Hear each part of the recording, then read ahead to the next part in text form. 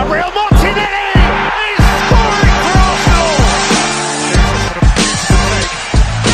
Easing away from Jefferson Lerma. Saka. Oh, Saka!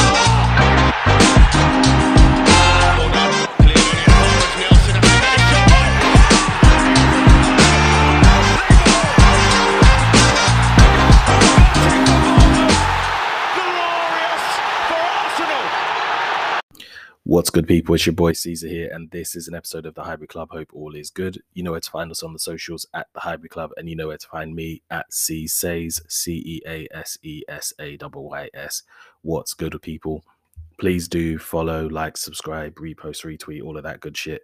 Really, just want to say, it's been an interesting week or so now. The result against City, I think, completely knocked the wind out of the sails of a lot of fans. And once you go through a certain period of time without a game, you're kind of just left with the residual feeling of the previous game. And so the 4-1 loss to City isn't a game that you really want to sit on for too long. And yet, because of the delays to this fixture that have come about, we've had to sit on this result a few days longer than probably ideal. Now, on the one hand, the players have a bit more time to prepare for the game, and given the need to turn things around, you know, maybe they need it. Equally, there's less time to prepare for the Newcastle game coming up, which is going to be a massive one given the form that Newcastle are in going into that game. And if there is one team who are uniquely placed to exploit our recent shortcomings, it is Newcastle. Their side is almost quite literally built for the job given their particular characteristics. But before we get to that, we got to deal with the job at hand. But before we deal with the job at hand, I feel it's important that we take a moment once again to laugh at Spurs. Now, there's one thing you can absolutely guarantee: Spurs are always going to be on hand to lift your spirits when you're in a bad place. I mean, going 3-0 down inside 20 minutes, was it? Hilarious, genuinely hilarious. To then go and, you know, fight back to make it 3-3, only to concede seconds later while fans are still celebrating the third goal, to go and concede to then lose 4-3. Embarrassing. Just embarrassing. Totally within character, but just terrible. Anyone who supports that club or plays for that club should be embarrassed. They should be ashamed of themselves. They know better, and if they know better, they should do better, but they don't, so they won't. Now, look, our banter era was more successful than their golden generation. Now, don't get me wrong, they are not the standard. It's just always funny to laugh at them. So in any case, back to the topic. After a rough week, we've had to wait a while for this game. So now we've had to now we've seen the game pushed back because of the policing situation surrounding the coronation. And, you know, not that fans got much notice, to be honest, that this was happening, but I digress. Now that the game is finally happening and it's nearly upon us, it's time to take a look at this impending fixture, which is massive for both clubs in their own way. It is, of course, Arsenal against Chelsea. And we have a chance to kickstart our season by beating a Chelsea side who are having a hellish season to forget themselves. Now, look, City played against Fulham on the weekend and won. Haaland scoring his 50th goal of the season and continuing his utter domination of the Premier League. Julian Alvarez scoring a stunner to give him the win, which means they go top with a game in hand. Now, their game in hand is against West Ham, which is coming up soon. Their second game in hand is against Brighton, which I think is their penultimate game of the season before they play Brentford. So it'll be a little while yet before they fully rack up the points from that. So they've now only got the one game in hand until we play on Tuesday. But they've gone top, and it looks like the kind of situation now where the only thing that's going to happen is either they stay there or they extend their lead there.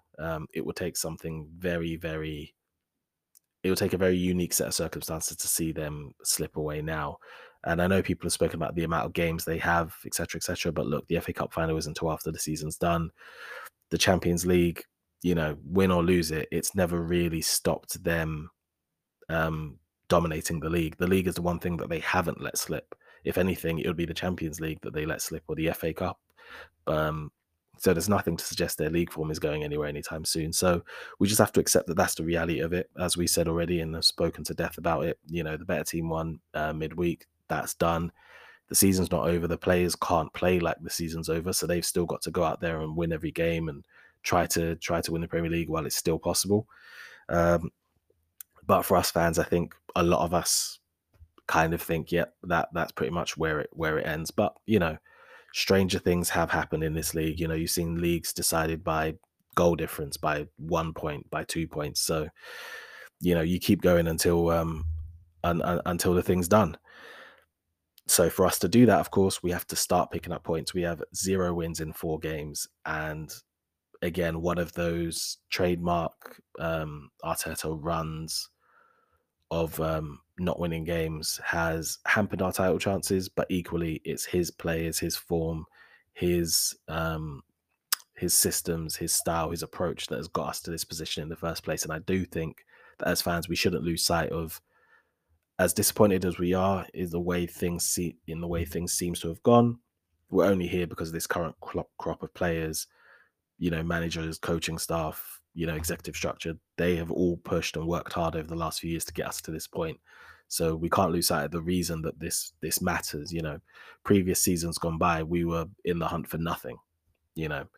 So the reason you feel this more is because we're suddenly in a position where we're playing for something, and these boys are responsible for that.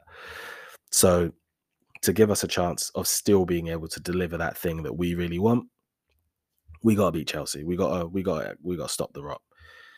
Now look, they are now 12th.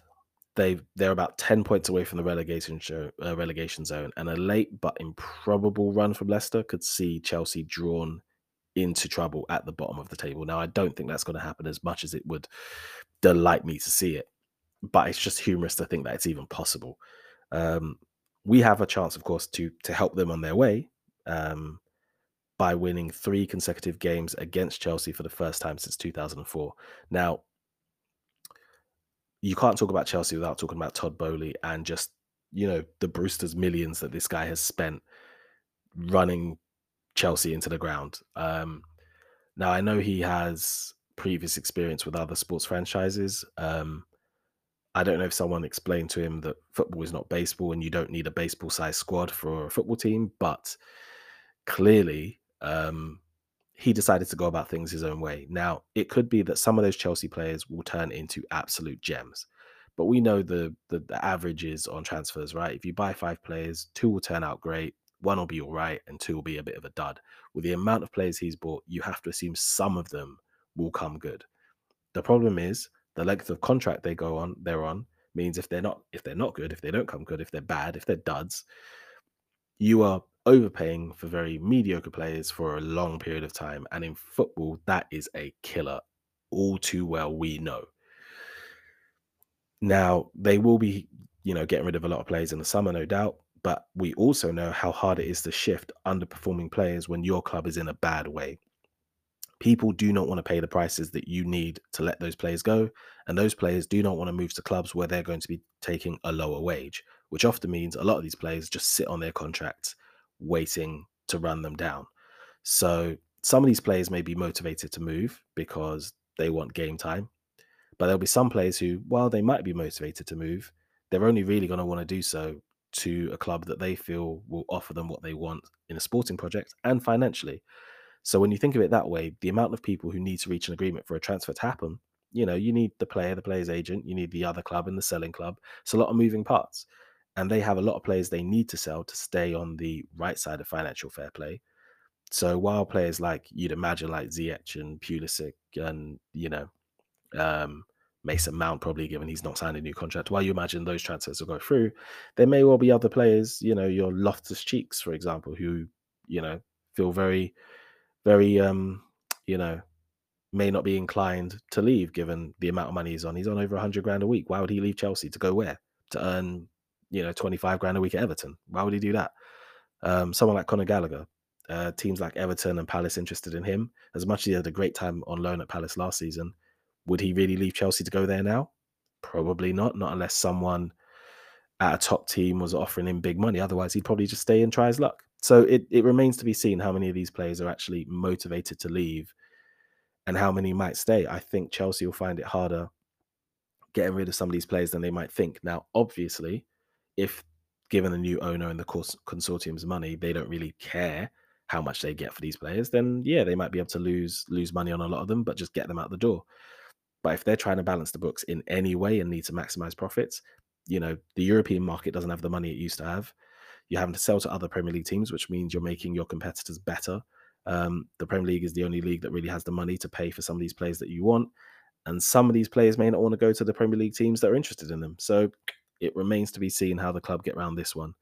Suspect we're going to see some players either paid to leave or, Chelsea sending some on loan or supplementing wages to get them off the books. So we'll see. But that's Chelsea's problem.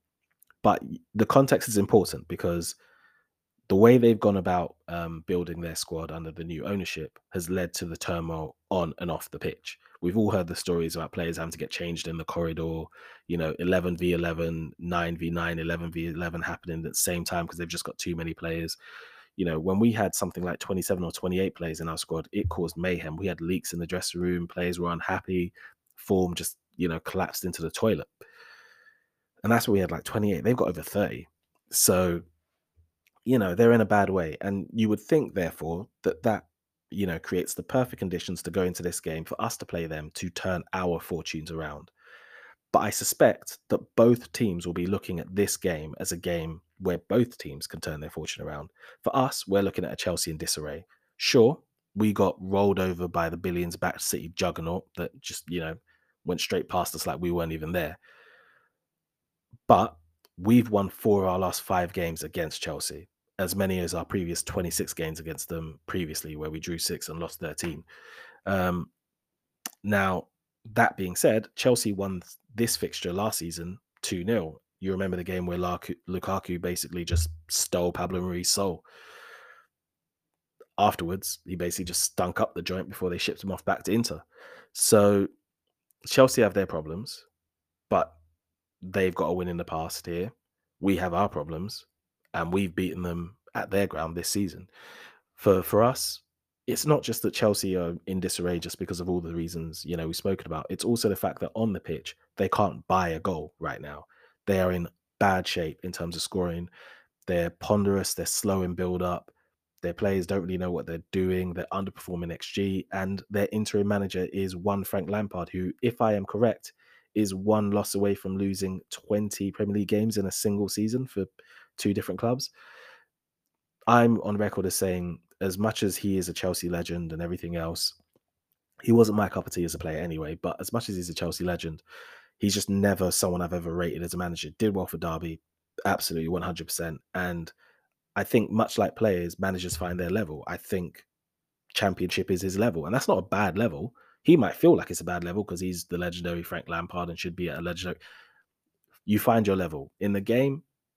He was a legend for them, but in management, he has shown himself to be, at best, mediocre, at worst, out of his depth, inept, and unable to deliver at the highest level. That's not me. That's the numbers. Look at the numbers. It's not me. It's the numbers. So when they went to him as the interim appointment after getting rid of Graham Potter, I, for one, was delighted because, in my personal opinion, personal opinion, at this level, he is trash. So more power to him. Give him the rest of the season. If you sack Graham Potter after buying a raft of players, overloading his dressing room, destabilizing it, and expecting him to fix it, to then hire Frank Lampard, as far as I'm concerned, you deserve what you get. In the game, Potter is spoken of remarkably well to people in football. They talk about him remarkably well. Now, I wouldn't want him as manager personally, but that's more to do with styles and system than him as a person.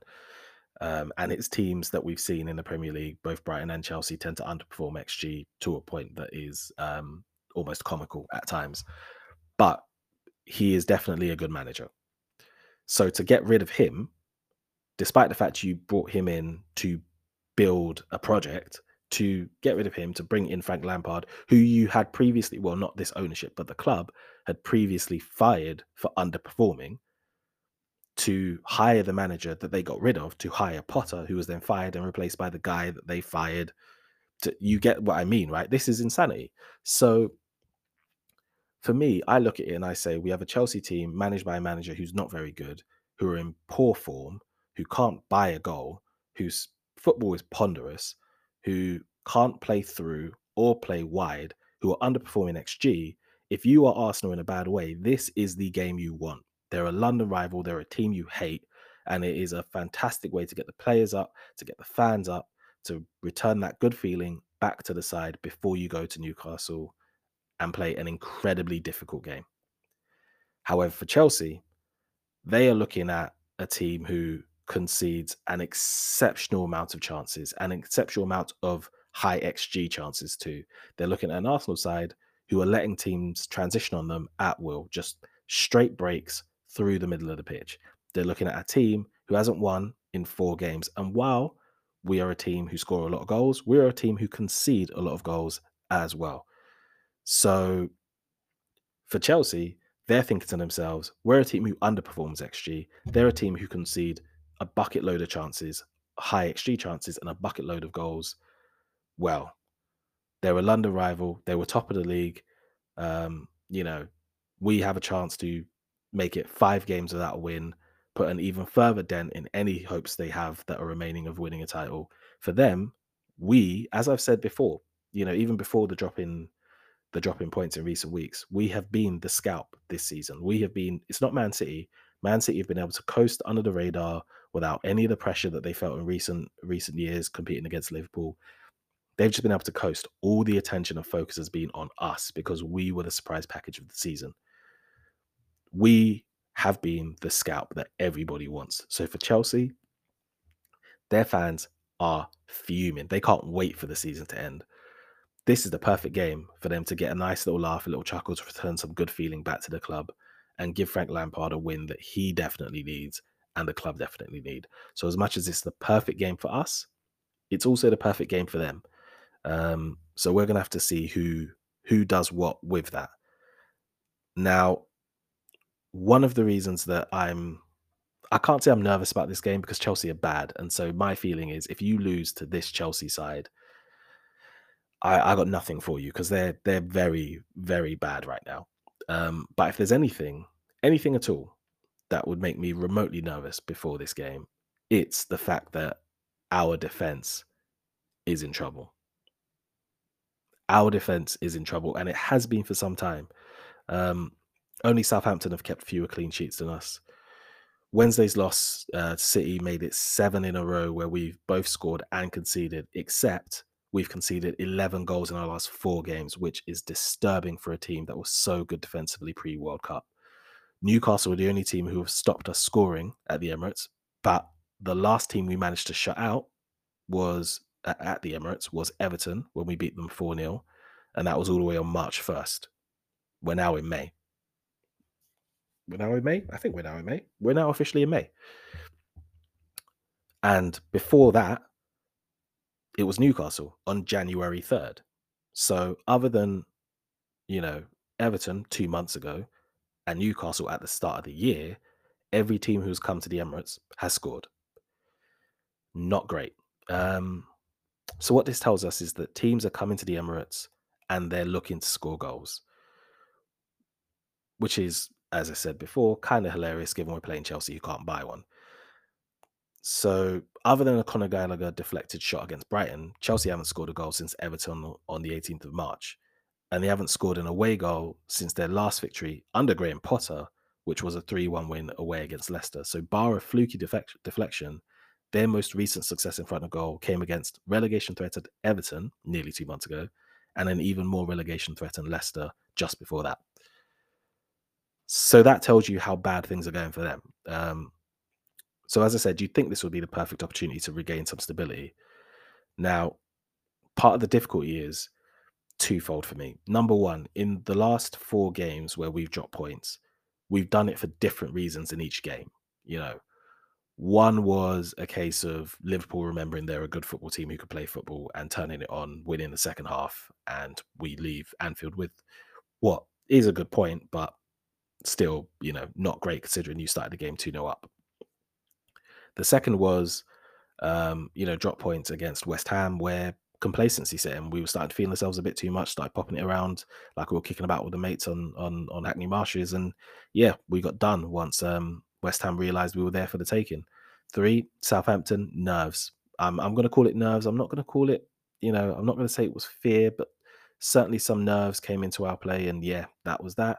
And obviously City, we just got absolutely battered after having our confidence knocked the previous 3 weeks. So it was all for different reasons, which is troubling because if you're conceding goals and chances for one specific reason, if you're dropping points for one reason, you can fix that one thing. If you're dropping points in multiple games for different reasons, that sometimes points to a bigger problem, which brings me to the second reason that I'm slightly concerned, which is that our defensive record, our defensive problem didn't just start when Saliba got injured and Holding came in. It started post World Cup. In fact, arguably, you could say that we've been giving up a lot of chances that we ordinarily give up. We've been giving up a lot of chances, which ordinarily, we would be defending due to the ability of our individuals on the pitch. So, for example, those direct runs, previously, Saliba and Gabriel were cleaning them up. Previously, Partey was screening the back four, so those chances weren't getting through. These things aren't happening anymore. So these chances, which ordinarily we were at risk of giving up, we're now giving them up and teams are now taking them. So that for me is part of a bigger trend and a more worrying trend. So, for example, against Man City, we gave up 6 direct attacks, the most we've conceded in the Premier League all season. The fact is, though, our susceptibility to quick direct attacks through the center of the pitch has been increasing steadily all season. So you, of course, remember Rashford's goal for United. We said the Partey was out, Lokonga was in and didn't cover the passing lane, so that was a one-off. There was the draw against Southampton earlier in the season at St Mary's. That was around October 23rd. Their goal came from a pass up to the striker. Then there was Villa in February. You remember Ollie Watkins running Saliba back towards goal before firing it in. Bournemouth nearly did something similar in the game where we won dramatically against them. You remember that fantastic save by Ramsdale when both Solanke and Billing were up the other end of the pitch, I think. Or was it Solanke and Otara? Can't remember. West Ham, of course, didn't really do much to threaten us, but they did get a lot of success, springing counters, sprinting down on us. You remember particularly Michail Antonio running into the channels. In fact, the game turned after Antonio's first successful run at Holding, taking him to channel where Holding gave away the free kick on the edge of the penalty area. If you go back, the game turned from that moment. We weren't on top from then onwards. One of the benefits of our system that we've been playing all season, the positional play, the sort of 2-3-5 or 2-3-3-2, depending on how you want to call it. One of the benefits of our system is that it allows us to overload the 5 attacking lanes and create combinations that can break stubborn defenses down. The problem is, however, it kind of leaves for potentially large spaces centrally. And if we don't counter-press effectively, we're in problems. But it also leaves oceans of space in the defensive half spaces as well. So if teams counter on us, and if they can get runners centrally and wide, they can stretch the defense trying to cover both the wide spaces and the central spaces, and we're in trouble. So previously, Saliba and Gabriel, they had the speed and athleticism to defend those large spaces themselves. But with Saliba gone, Holding is definitely far less equipped to do that. Even more than that, Partey and Xhaka have both been off the ball in recent weeks, meaning that, we're having less joy sort of winning the ball back in the middle of the pitch and a lot less joy screening the defensive line and winning balls back to keep that pressure up, particularly Partey, who has been spectacularly poor in recent weeks, I think it's safe to say. So then this all begs the question for Arteta ahead of Chelsea, stick or twist. Against City, I'm going to be honest and say I thought a change then wouldn't be right because of how good City are, how versatile their players are, and how quickly they can adapt to a changing system. So we've seen how good they are at playing multiple different types of football, multiple systems, and how quickly their players adapt to it.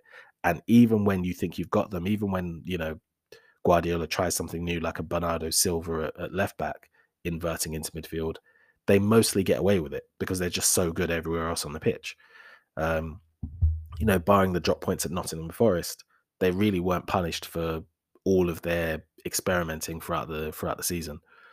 So it would mean that we'd be going into that match doing something that we're somewhat unfamiliar with, while their adaptability would mean that they'd get to grips with our changes. So suddenly they would be, adapting to our change and playing the football they can play, and we'd still be getting to grips with something new that we've tried to spring on them, or have to go back to what we did before with them having adapted to our other game plan. So for me, it was just a case that I thought we weren't doing. I thought for me the issue was we weren't playing our football well.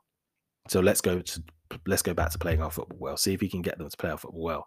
But in saying that, I thought we'd see Stones in midfield because we'd been in a bad way, dropped points 3 games in a row. So I thought City would just come in, do what they do, and try and beat us because we've been in a bad shape. I certainly didn't expect them to play 4 right-sided defenders with Walker coming back into the side. Didn't see that coming. And it just meant that they had an extra player back to help evade our press, and they could go long to Haaland and De Bruyne, playing in sort of a 2 split striker mode, sometimes with De Bruyne just behind Haaland. And it also meant that they could press us, but leave the ball to Holding, knowing he wasn't going to be able to play through him. So arguably, if not before the game, given how things turned out, captain hindsight and all that, if not before the game, then at least during the game, we probably should have changed it to a double pivot, moving Xhaka next to Partey to provide that protection. However, Chelsea are not Manchester City. So does Arteta trust the team to get it done in the way that we've got it done all season, including against Chelsea at Stamford Bridge? Or does he think something else is needed? This is especially because of the difficulties in the way Chelsea play, in the way that they try to build up and pack the midfield, and funny enough, go into their own version of positional play with their wing backs pushing into wide areas. But given the injuries they've got to the likes of Reece James and possibly Cucurella, that might impact their ability to play wing backs. So, it's a question of whether Chelsea are going to do their 3-4-3, 3-5-2, or whether they're going to go back and try the 4-2-3-1. I think personally they're going to do what they've been doing, but it's an interesting question nonetheless. With Chelsea, we've seen them do a few things this season when it comes to their style of play. So mostly, they play with wing backs in their side. We're talking usually some kind of variation of a 3-4-3 because their players suit that system, especially, as I said, their wing backs. Now, some of their players don't fit, but that didn't stop Chelsea buying them for unknown reasons, like a certain winger who shall not be named and is playing as an inside forward, despite the fact he's clearly a winger. A trick. In attack, their 3-4-3 ends up looking like sort of 3-2-5 with their wing backs, as I said, providing the width, and their 3 attackers sort of playing as inside forwards inside those defensive lines. Defensively, most teams get success by just locking down the center of the pitch. That's the best thing to do against Chelsea. Lock down the center of the pitch, forces Chelsea wide. You double up on their wide player, they can't get out.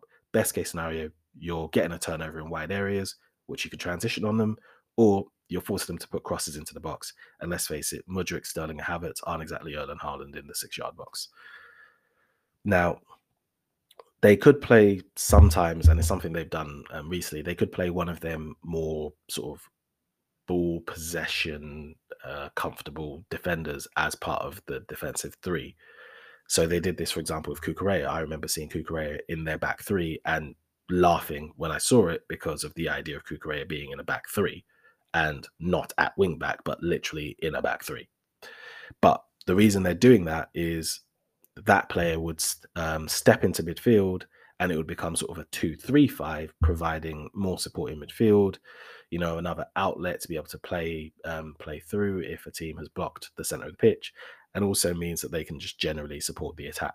The problem is, of course, the majority of Chelsea's centre midfielders, they don't have those Ozil style penetrative passes, upfield through the middle. It's just not their place.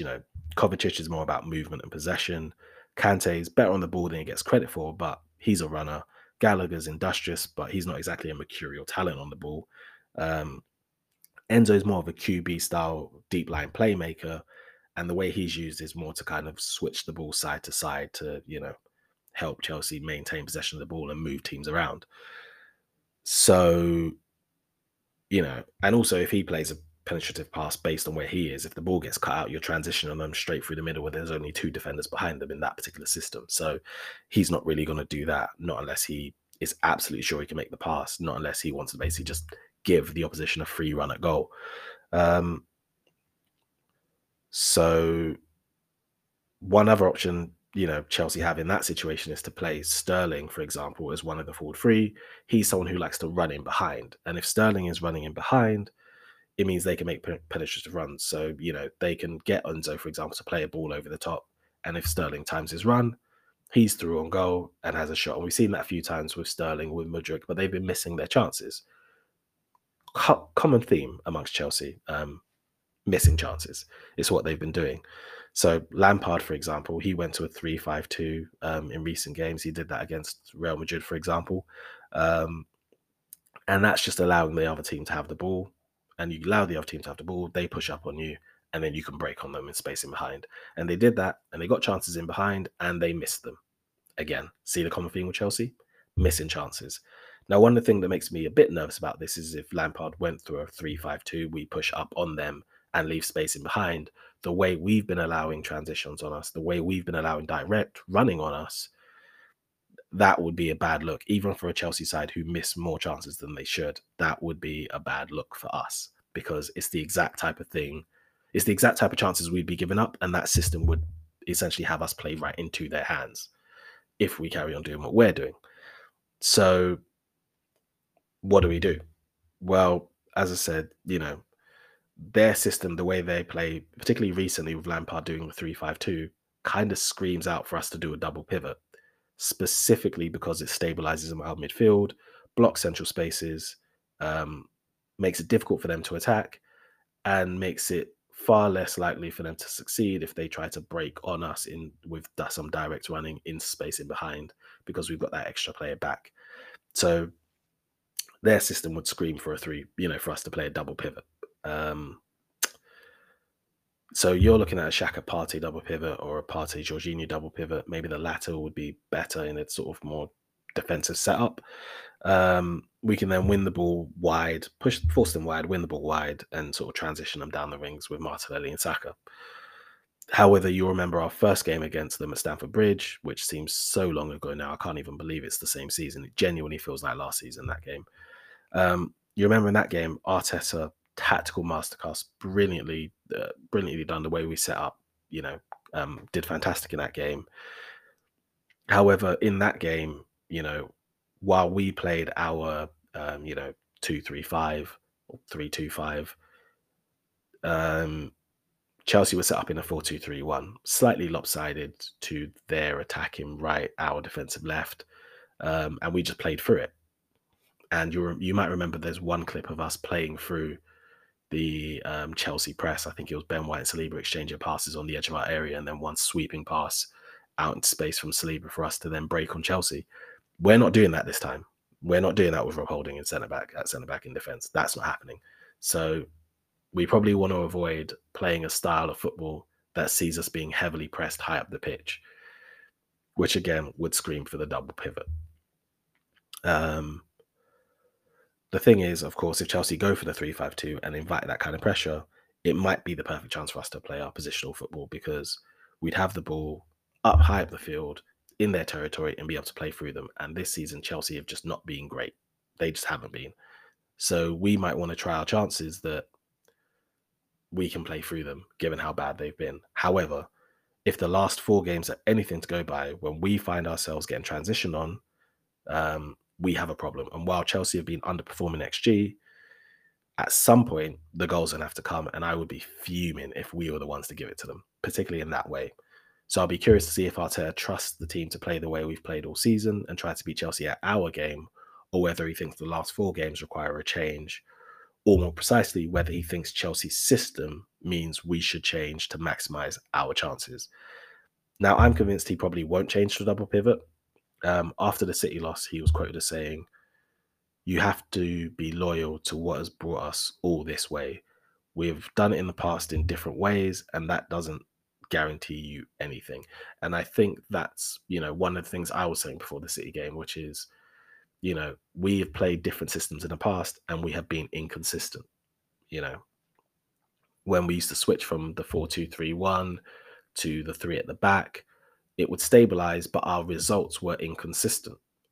So switching to the system we've played this season has brought a stability of results because the players can play this system and have been doing it well. And so, more of the same.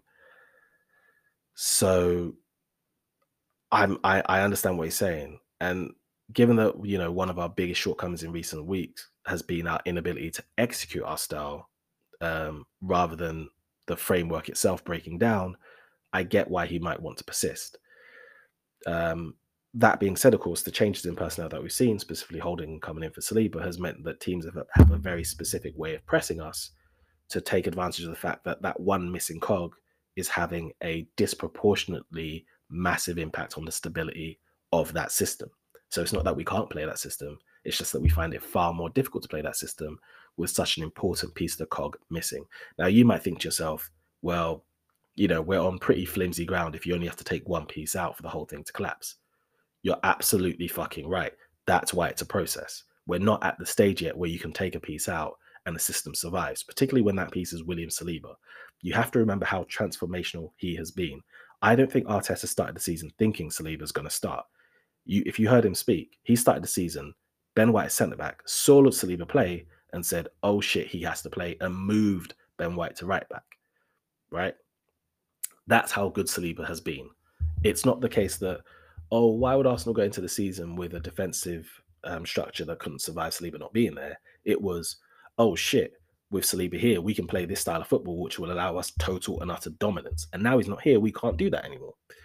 So we are in the process of building a side, and the next phase is to add more quality to the side so that when certain key pieces are missing, we can carry on playing our football. But we're not at that stage yet, which is why, some people have suggested this title race has probably come 1 or 2 seasons sooner than, we're ready for, really. And it's looking a little like the situation has borne that out.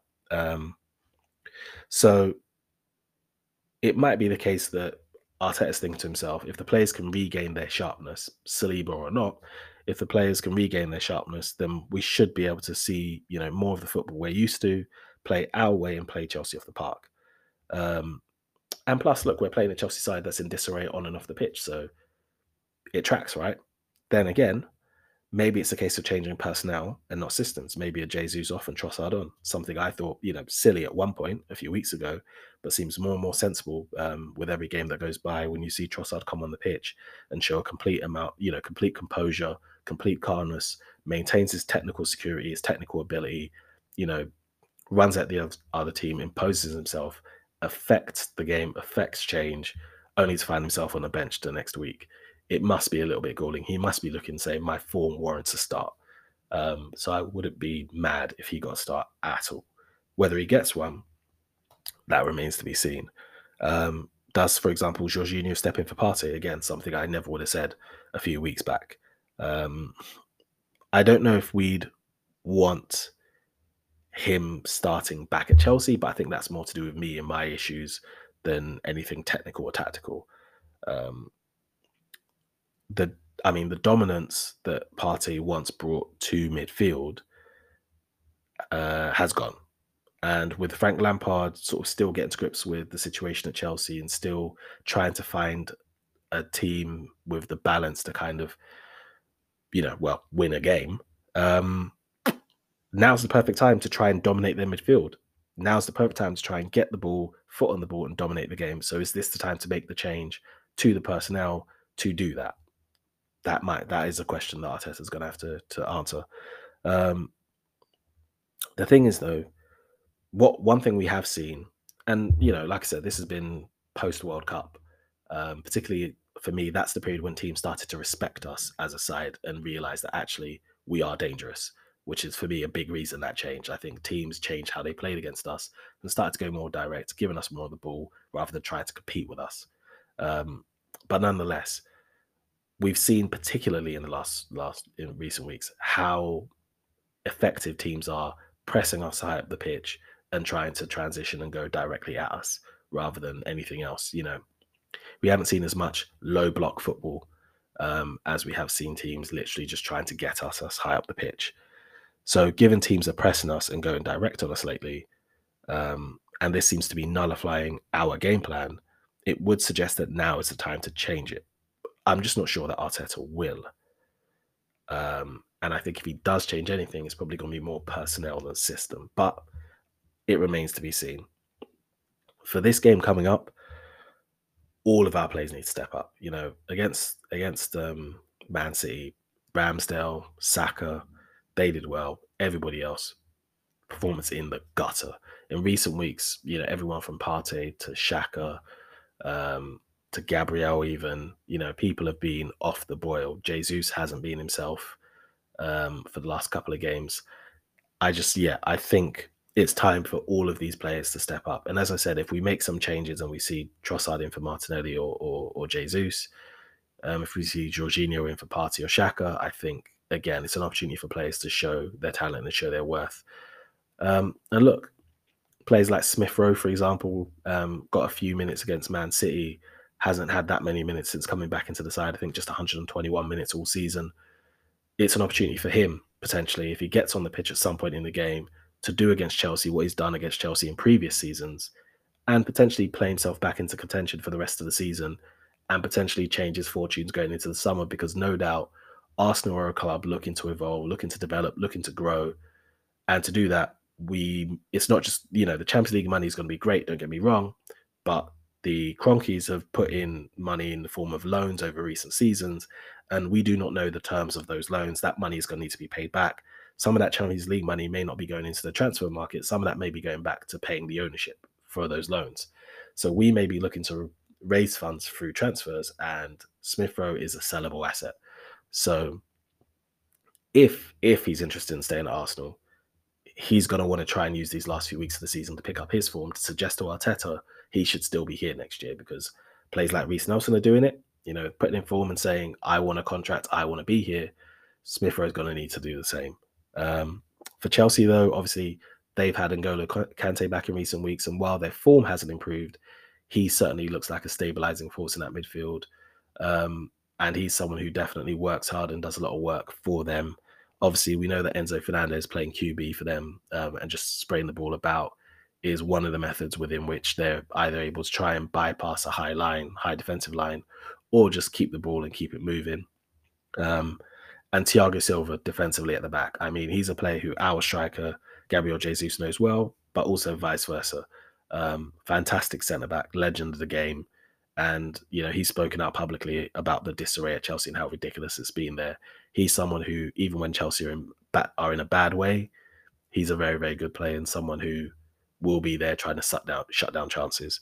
So for me personally, I look at it and I say, both of these teams are having very, very, very, very, very, very different seasons, but in this very moment are both in a bad way. Them more so than us, let's be clear. They are struggling to win a game. We may be struggling to win a game, but they're really struggling to win a game. It's not the same. In other than bar the City game, and we still scored in that. Bagged 3 against Southampton, 2 against West Ham, 2 against Liverpool. Prior to that, we bagging 3 against Fulham, 4 against Palace, 4 against Leeds. Scoring goals isn't our problem. Scoring goals is their problem, right? So if that trend continues and they struggle to put away any chances they even get, but we are still taking chances, then, this very much looks like it works to our favor. But as I said, they're underperforming XG. They're getting chances, and we've been giving up high value chances. So, it would suggest that the stats are in our favor. It would suggest the odds are in our favor, but we need to make that all count, because that's just on paper, right? It's ultimately going to come down to what these players do on the pitch in this moment.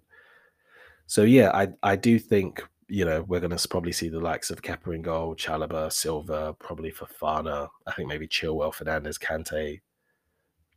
Gallagher, Felix, Havertz, Sterling. I think they'll try and use Sterling to get in behind our high line if we play one, which, let's face it, I assume we will. I think for us, the only, it's the usual starting lineup. I think the only question is whether Trossard comes in for either Jesus or Martinelli. I'm not expecting any changes personally. I think it'll be the same team that started the last 4 games, which would be a big show of faith from Arteta, I think, given how things have gone in the last few weeks. But it's what I'm expecting personally. So we'll see. Anyway, that's it from me, people. Fingers crossed we're able to get the results against Chelsea, bring some positive feeling back to the club. I mean, we are guaranteed to be in the Champions League next season. That's the thing. It's happening. We're back to the big time. It looks like we've got some big targets in the summer that we're trying to bring in to help improve the overall quality of the squad. We've got some fantastic young players. We've still got a few more contracts to be signed. Saka looks like it's progressing. Still conversations around Saliba's new contract. The future's looking bright. We just need to get that good feeling back amongst the club and the fans, and beating Chelsea is a surefire way of doing that. We've used a win against Chelsea to turn around results in our season previously. We can do it again right now. Anyway, that's it for me, people. It's your boy Caesar. You know where to find me on the socials at CSAYS, CEASESAYS. You know where to find us on the socials at The Highbury Club.